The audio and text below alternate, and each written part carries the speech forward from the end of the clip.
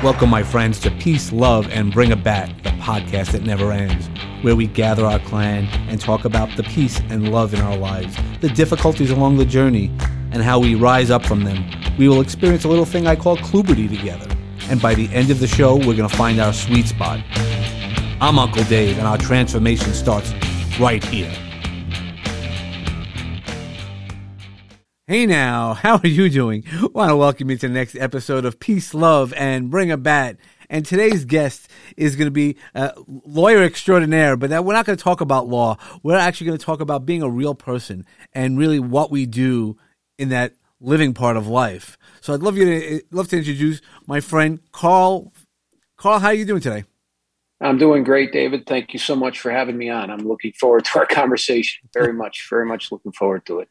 Yeah, no. So Carl and I actually met with the Institute of Wellbeing in Law, and it was really a combination. We've had a couple of talks, and what got you to that point, Carl? Really to be mental wellness, and that's really not a topic that they generally talk about in the law. Yeah.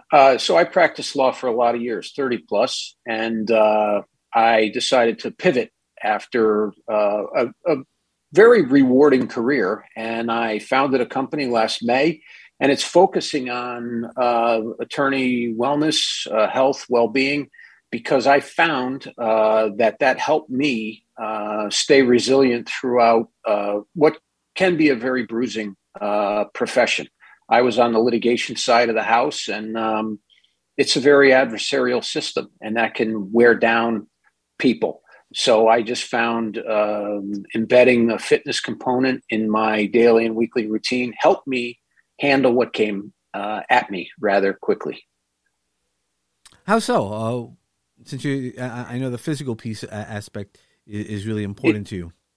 Yeah, it gave me, I would, and still do, I work out in the morning, and that kind of is a brain dump, and it would allow me and give me great clarity of thought. But it also, I just got a tremendous boost, energy boost, and again, the clarity of thought. So I would go into work in better shape, both literally and metaphorically. I would just have a clearer mind to handle what came at me. We would always have clients that were in crisis. You might be helping colleagues. You have to respond to the court. So you're juggling a lot of balls. And it just helped me to do that. And bottom line is I would show up better. I would show up as a better person and a better colleague and a better lawyer and a better friend. Yeah, no, I think that's the really important part is using your resources to help manage that mental wellness. And that's the most important part is finding what resources work well for you and utilizing those all the time. Without a doubt. Again, I would find, and I do find a lot of solace in when I work out, and again, the clarity of thought. I work things out, and then I show up. I've got better ideas, and I'm usually have a better disposition.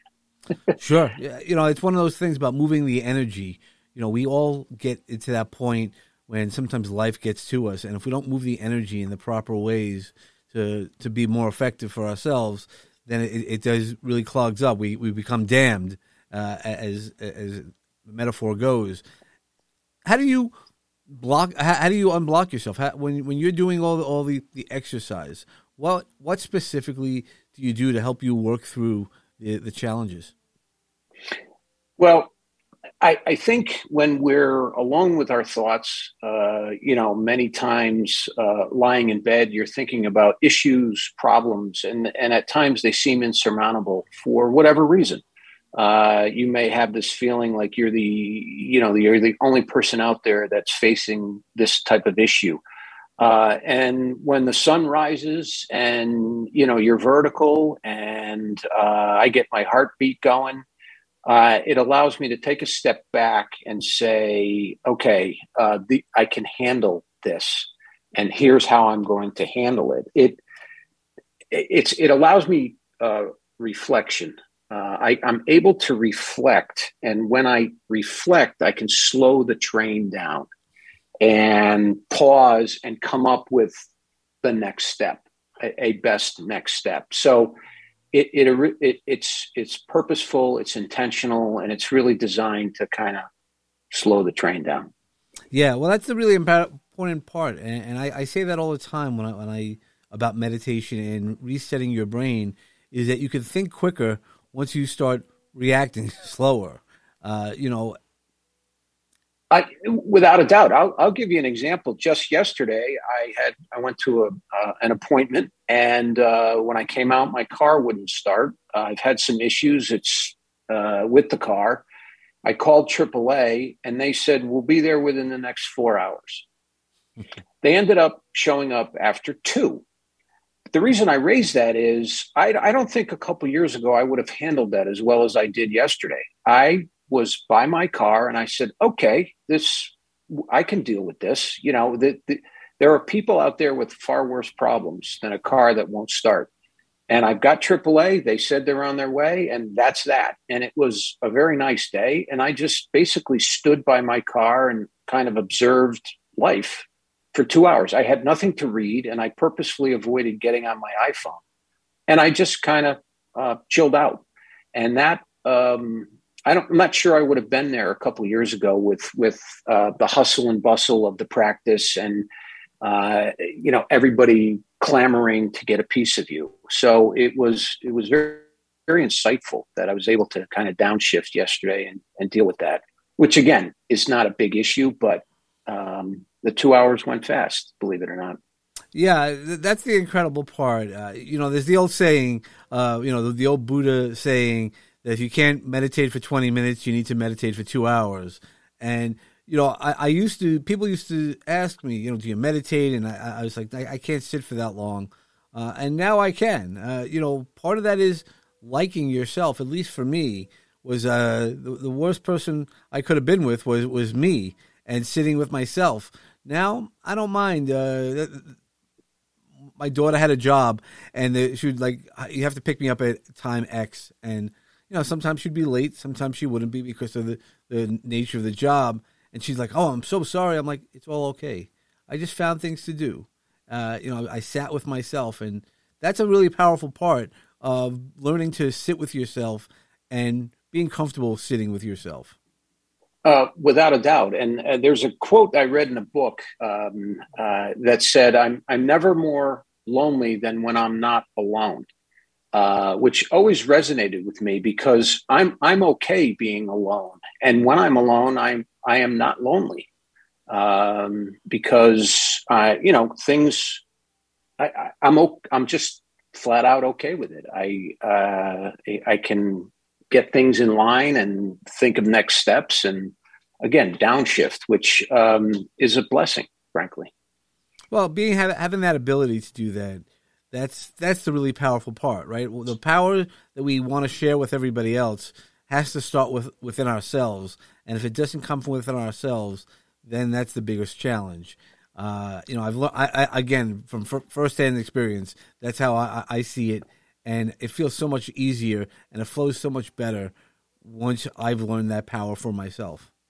Yeah. And I would try to mentor younger lawyers at my firm and help them with perspective. I did not go into either family law or criminal law, and that was by design. I did some corporate stuff, among other things. And there aren't a lot of the phrase I use is code reds. There aren't a lot of code reds in corporate law. Family law, you have some crises. Criminal law, you have some crises. But the code reds really don't exist in corporate law. And I would try to tell the young lawyers, just settle down. We've got deadlines, but we can deal with them. Somebody's liberty is not at stake. The custody of a child is not at stake.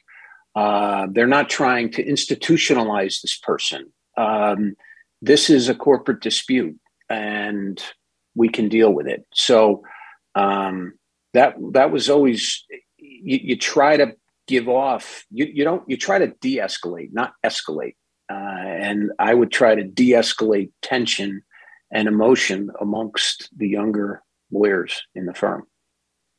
Now, I'm going to assume, at least using my experiences, that wasn't always your focus in life. What was it? Not always. Okay, yeah. No. So how did you get here? So, I talk about Phoenix moments. What was maybe the aha moment? It doesn't have to be a Phoenix out of the ashes moment. But what's some of the things that have led you to this mind shift? It's been 2014 was a kind of a pivotal year in my life, and I'll be very candid with you. It was a year of great loss. I had a brother-in-law that simply disappeared out in Arizona. He, to date, has never been found. The week that the search for him was underway, David, was also the week my mother was dying of cancer. So though I had those two things going on simultaneously, and I had to kind of silo those things to deal with each one. So my mother did pass away. They never found my brother-in-law. When we had the wake for my mother, everybody came through the line, friends and family asking, about my brother-in-law. Did you have any word on my brother-in-law? And then mourning the loss of my mom. And my wife commented that when we got home that evening, I felt like we were at two wakes, and it really felt that way. Later in that year, I found out that I was not to run anymore, and running was my saving grace. So I call it kind of the trifecta of loss that year, 2014. And it was one of those, okay, so my mother's gone, my brother-in-law disappeared, I can't run anymore. What do I do here? How do I would be able to handle these losses by running. So I kind of had to figure things out and make a little something out of nothing. And I did that by kind of getting on the bike and learning to fly. Instead of running, I learned to fly on the bike. And that seemed to settle things down and put some things in perspective. And when my brother-in-law disappeared, he was 57. And that was the age that I was last year when I left the law firm. So there was some symmetry there.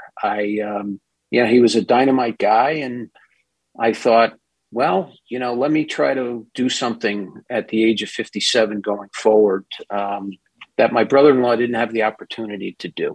Mm. Well, that's really powerful. Unfortunately, I've thought about similar things recently as I've experienced some things. But it sounds like that big year has been changing, and you created. You're a coach, so I'd love to hear about the program that you created, the Fix program, and what that means. Yeah, so it's basically a program that can apply not only to fitness and wellness, but I think life. And it's an acronym for my last name. The F is to formulate a goal. The I is to institute a plan. The C is to carry through with that plan. The K is, I say, kick a little butt. There aren't a lot of good K words out there, knight in shining armor. But so I opted for just kick a little butt, meaning have some fun. And then the S is to savor, reflect, and reassess. And I think and so that's a program, I'll ask a client, what do you want to do? Do you want to run the New York City Marathon, or do you just want to walk around Central Park? So there's your goal. Okay. If you want to walk around Central Park, you want 2 loops, then we're going to come up with a plan to get you those 2 loops around Central Park. Then we're going to carry through with it, actually do it. And then the K's, kick a little butt, have fun, just enjoy it, because it should be a joyful experience. And then the S is to savor it and reflect and reassess. And the savor comes from really just enjoying what you've accomplished, because I found in the practice of law, you do one thing and then you immediately move on to the next. And there was no time, even if you conducted a good deposition or won a trial, the next day, boom, you'd be in the mix again. And that was a distant memory. There wasn't a lot of savoring. So the savor is just, hey, sit back and enjoy what you just accomplished. reflect on it, and could you have done something differently? Could you have done something better? Do you want to do something differently? So that's the system distilled into its simplest terms, and it's a riff on my last name. Yeah, but it really is as simple as it is, that you could do that in everything. And that's why I want to talk about it, is because it doesn't have to be about work, life. You could apply that type of thinking to everything that you do, because we don't walk around random, and we all have goals, right? Even if you're just going shopping, that's your goal, and you need to have a plan. You don't just walk in the supermarket random, right? I know, right. Me, at least. I walk, all right, I know my exact path I need to go to accomplish what I want to do. And, and we should, and I love the end about the savoring. We need to be add gratitude in our life and reflect and reassess. And, those are big R words. But it really is important to do that, because when you're walking up a mountain, you need to look back to see where you've come from. As you're going through goals and things like that. Without a doubt. And, I'll share an anecdote. I did a charity bike ride for a cancer center in New Haven, Connecticut, called the Closer to Free Ride. And it's Smilow Cancer Center. And the first year I did it, I was really unfamiliar with the start. And what the start is the so-called Smilow Salute. So the ride starts at Yale Bowl, goes about 2 miles to the Smilow Cancer Center, where the riders are met, David, by the cancer patients and their caregivers who are thanking the riders for doing what they're doing. Absolutely floored me. So we leave Yale Bowl. We have a police escort, full lights and siren. We pull in front of the cancer center, and here are these cancer patients with their caregivers thanking the riders. And it was an incredible moment. And I stopped. I took a selfie with a patient. We hugged it out, and after that ride, after that experience, I felt like I had a jetpack on my back. But that was, stopping to savor this moment that we were mutually, that we were giving to the patient, but the patient was giving so much to us, the riders. That was just a seriously cool moment. And it kind of caught me. I wasn't blindsided, but I didn't fully appreciate that piece of the ride. I thought, okay, I'll just get on my bike and ride 100 miles, whatever it is, raise money, and then go home. Well, no, it was so much more than that. Yeah, that's the really magical part, is by savoring the moment, being more present in our current life.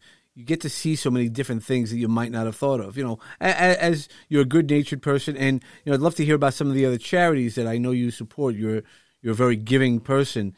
That, it's more than, that's why I always say it's more than just giving $1. You want to give $1, awesome. I know all the organizations want to do that, but it's that showing up piece. And especially when you can interact with people like that, that's what's really becomes that much more powerful. So, I'd love to share some of that. Yeah, I'll start with the general statement of I'm a big believer in sweat equity. It is easy to stroke a check if you have that ability. Donations are helpful, but it's the sweat equity that is as meaningful. So I support, and I'm on the board of 2 charities. One is the Ryan Martin Foundation. Ryan Martin is an incredible guy. He was a professional wheelchair basketball player in Europe. And he now has a foundation where he helps youth and adult athletes with disabilities live independent, impassioned lives. And we work on employment opportunities, accessibility, and the like. And he's just a dynamite guy, and what he's doing is really incredible, and he's changing lives. I'm also on the board of the Fund for Greater Hartford, which is a foundation dedicated to improving the lives of children and families in the Greater Hartford area, academic and social success, but really focused on literacy. So those are 2 of the charities that I'm very involved in. I like to support veteran groups as well. There are a lot of veterans in my family. I did not serve, but both my father and my father-in-law were in World War II. I had a nephew that served in Iraq. So veteran causes are very near and dear to my heart. Yeah, as So, mine as well. Yeah, we've yeah. had a conversation about that, and I, just want to thank all veterans, and it's really one of those things that you think about, especially for those of us who have not served, but now there's so many people who have served, and you're like, how their lives are different, and how our lives are different when you hear those stories and you connect with those people. It's again being in that present moment.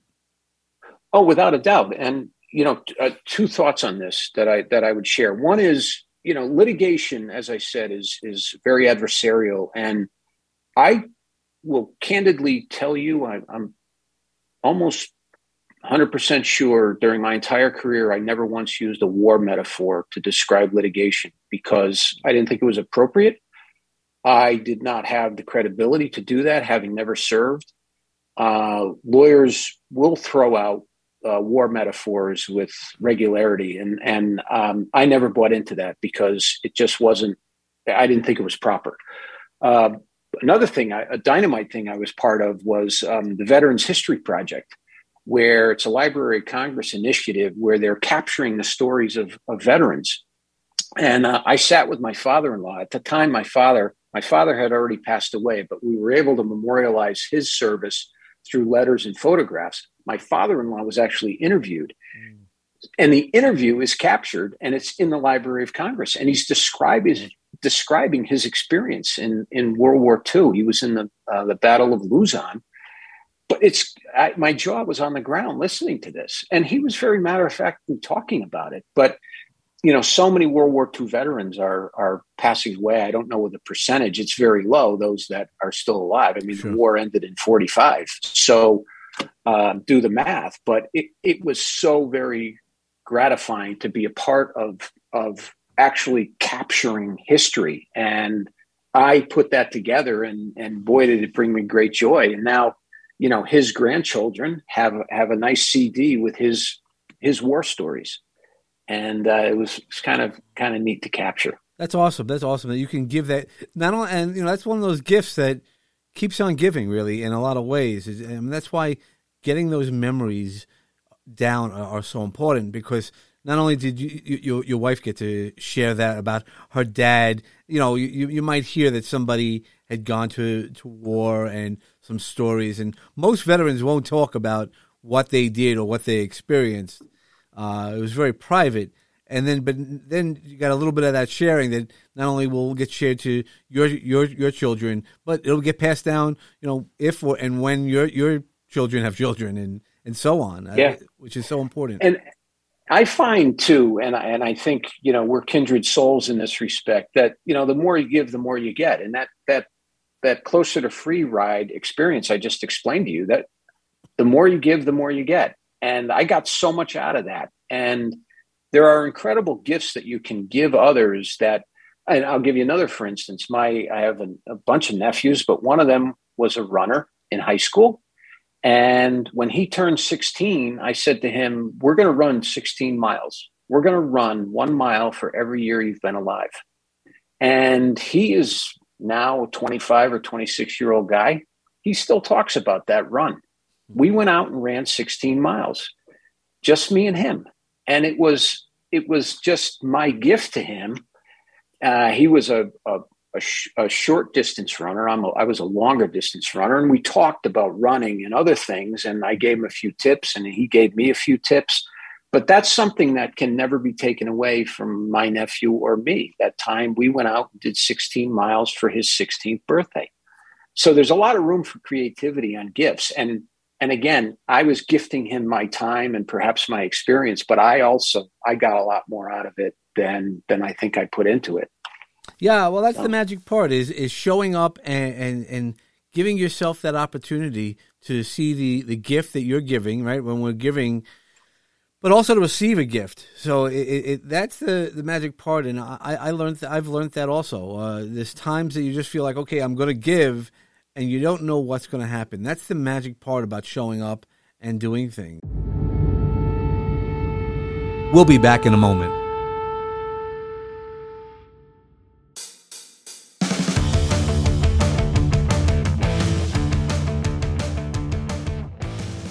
This is John and Mark Cronin from John's Crazy Socks. And we're interrupting to say we hope you're enjoying this episode, but please make sure to check out our show, the Spreading Happiness Podcast, another great show produced by Launchpad 516 Studios. New episodes are available every week on all your favorite podcast platforms. Join us on our new podcast as we continue our mission, spreading happiness. Thank you, folks. You're listening to Peace, Love, and Bring It Back with me, Uncle Dave Shemetsky. What's one of the lessons that you've learned, obviously by showing up, that has really changed your life? I've learned. I learned a lot along the way. I learned. I went to college. I was 17. And I didn't handle that well, in all candor. I couldn't handle the time. My time management skills were very poor. I was playing some sports. I was partying. I wasn't really focused. And I kind of looked back. After a couple of years, I thought, well, I'm being very disingenuous. I'm being unfair to my family, who at great sacrifice had me in college. My father, who I'd mentioned, never went to college. At that time, my mother had not gone to college. She, which is a cool story, later got her degree at the age of 78 years old. Wow. But when I was in college, both my mother and father had not gone to college. So I kind of snapped out of it. And I thought, wow, I'm being really disingenuous. I later learned my father was working 2 jobs to help pay for the tuition. And I was just being a bum, for lack of a better phrase. And I kind of grew up and figured things out and got my act together. And by doing that, I was able to get into law school and kind of get on the right track. So I was in that, and I realized this is not a sustainable situation. So I need to fix it. Well, that's really good. And that's part of that is a self-awareness. And it's sort of like, you brought a bat to yourself by knowing that this was not sustainable, that the path that you were on was not really the path you needed to be on, because the picture is bigger than just you. Do you have another? Go ahead. Without a doubt. Yeah. Do you have any other, I talk about bringing the bat, which, non-violent, but, those other changes in life when you knew you were in a situation and you needed to create those boundaries, created those non-negotiables to change. Have you experienced any of that? Sure.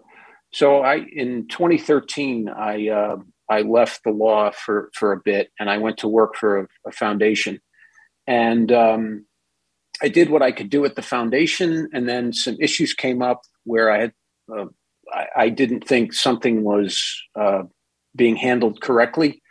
We brought in somebody from the outside who confirmed that my position on things. And when the folks in charge didn't want to address it, I said, thank you very much. It's time for me to move on. So I didn't want to be a part of that. My father, again, I talk about my dad a lot, but he said, you're measured by the company you keep. And I didn't think what was happening was kosher. So I chose to not compromise and not sell out my principles. And I up and left, and I returned to the practice of law. Oh, okay. Yeah. So, yeah, no, because we always have to bring a bat. That's why I talk about it. I use it as a metaphor, but it's also, that's where, bringing an awesome thought is also really important about bringing the bat. It's those awesome thoughts. And I'm sure that, part of that is what brings you peace and love. What are some of the things that bring you peace and love, or share an awesome thought for us today? Yeah. So, for starters, my peace and love flows from my exercise. That kind of sets the table. So when I exercise, again, I show up better. I'm in a better position to not only give peace and love, but receive it. So I find that in service. I am a service-oriented person, and this really started when I was a kid. I was a paper boy, and I was in service to the community. And I did write a piece on this, and I learned in doing a little research on that piece that the U.S. Postal Service in the 50s actually had a stamp honoring newspaper boys, air quotes, newspaper boys, which was kind of funny. I try to my level best to write pieces that lift people up, not tear them down. I like to lead by example in word and deed. I try to appreciate beauty in whatever form it takes. And I'll give you, for instance, my daughters have danced, and I go to all their recitals, and I have some friends that have, ribbed me about that, saying, boy, that must be awful. And I say, no way. You wouldn't believe how talented some of these kids are.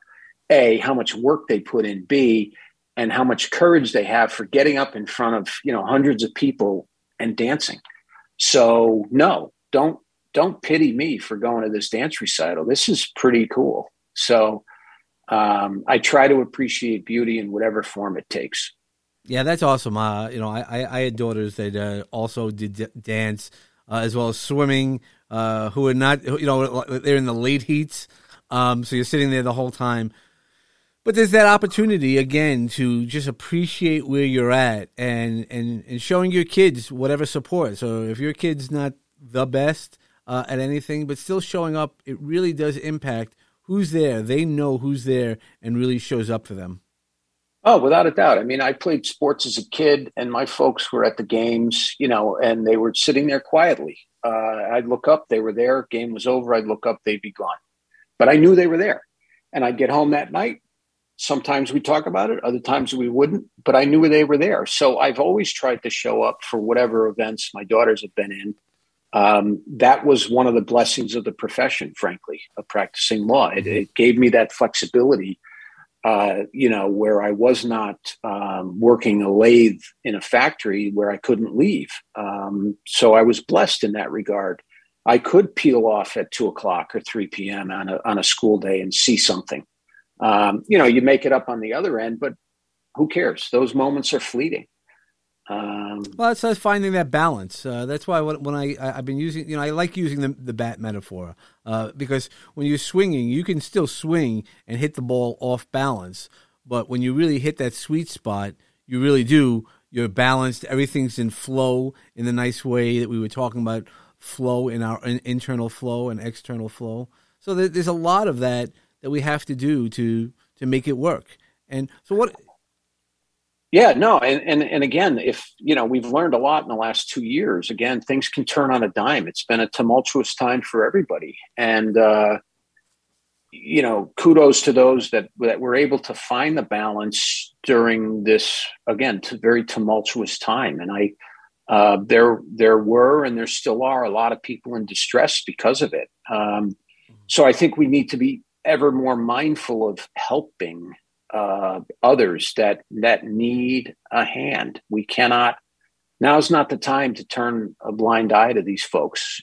People are in distress, and I think we're duty bound to help them somehow. Yeah, well, that's one of the quotes I use over and over again about Muhammad Ali, right? The price we pay for living on this planet is the service we do for others. And that, you definitely fit into that by all the things that you do. You've given us a lot of things to think about, but I'd like to ask you, I like talking about the seeds or metaphors. Do you have one specific metaphor you like to use? Yeah, I think humble more and preen less. Humble more and preen less. I think humility is a tremendous currency, and I try to impress upon my daughters that if they traffic with humility as currency, it'll take them far.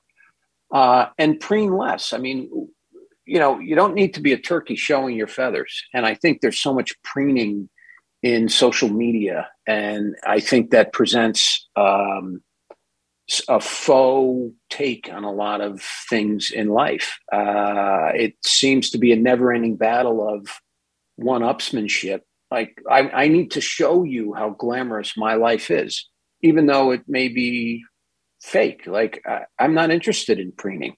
So I think if we humble more and preen less, I think we'll be better off as a society. Yeah, no, I completely agree, and that was one of the lessons I learned through my challenges. Is when growing up, I was kid ego, as I've mentioned on the show, and when I tried to hurt myself, that's the part that by humbling myself, by telling people my story, because I want them to look at it and that you can move forward past almost anything you get through. But the ego, you have to lose your ego to do that. Oh, without a doubt. And my freshman year in college, I walked on and tried out for a Division I baseball team, and I was full on Jagger swagger. And I got knocked back, into last month. The guys that were on that team, the guys that were the tryout, were exponentially better than me. And that was a very humbling experience. And again, I was a kid. And I thought, well, this won't be such a big deal. It was the ego, right. and I did not at that time. I hadn't fully developed the humility thing, but it brought me down a few notches, and I learned a lot from that. And I've had other experiences like that. So I try to spread that gospel that it's just humility is a helpful thing. It's a useful tool. Yeah, very, very useful, because it again puts us back into that perspective and understanding that it's not all about us. It's about service to others, and I know you're a big servant leader in life.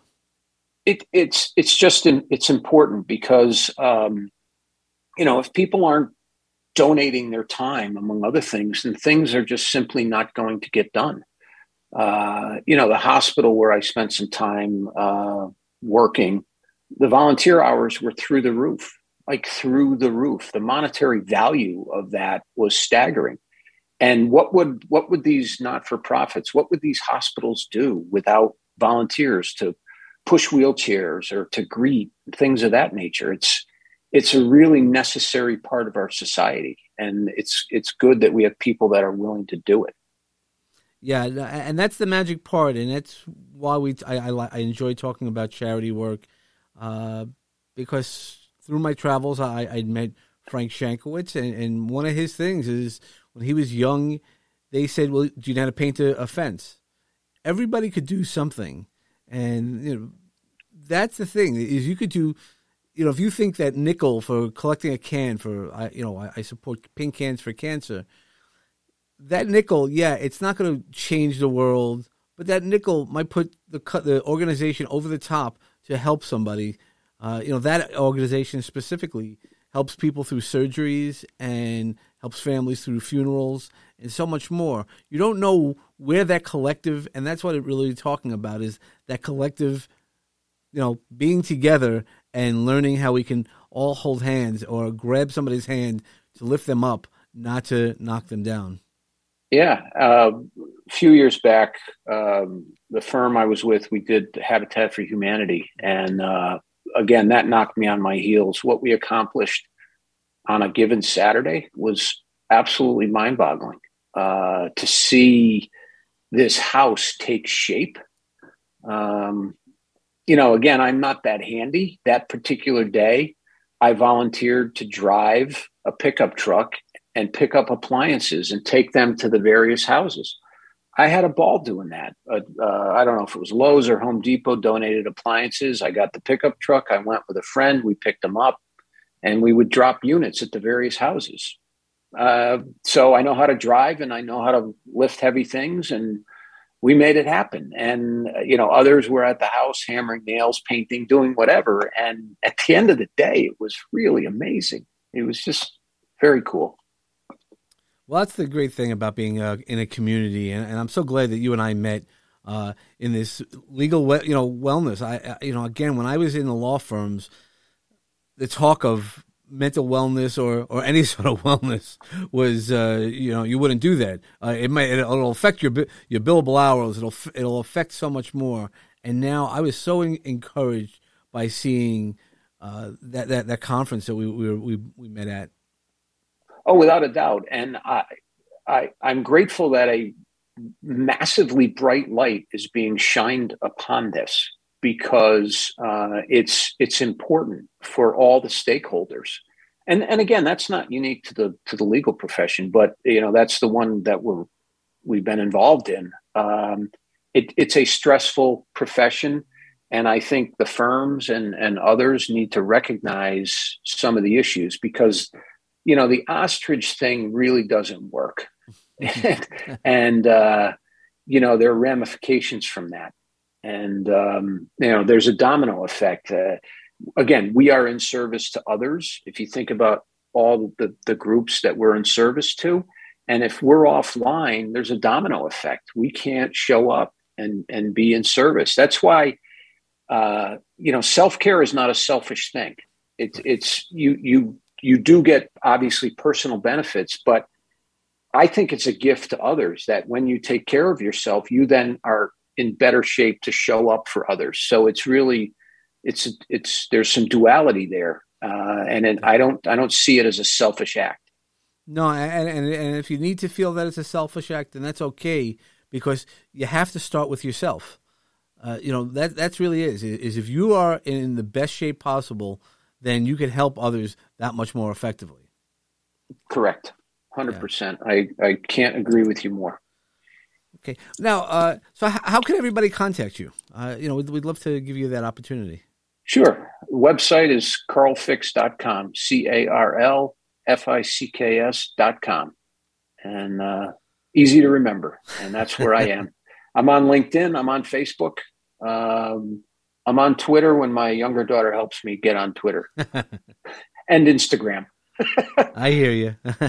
I have it all on one phone, so I just rip them all out at the time with messages. Yeah, but I'll connect with anyone on LinkedIn. I do a post every Friday called the Friday Fix, where I try to offer just a little nugget of perhaps wisdom or something that may help somebody get through their week. I kind of share personal anecdotes. Some of them are self-deprecating things that happen to me, and I try to tease out a lesson that might be helpful to others. So I do that every Friday, and then I have a newspaper column twice a month, same title, Friday Fix. Okay, and would you like to leave one more gem? I mean, you've really, can't wait to hear this again, because there were so many gems throughout there, or a seed that we can let plant, and everybody could let it grow in their own garden at their own speed. Yeah, I'd say forgive more and grudge less.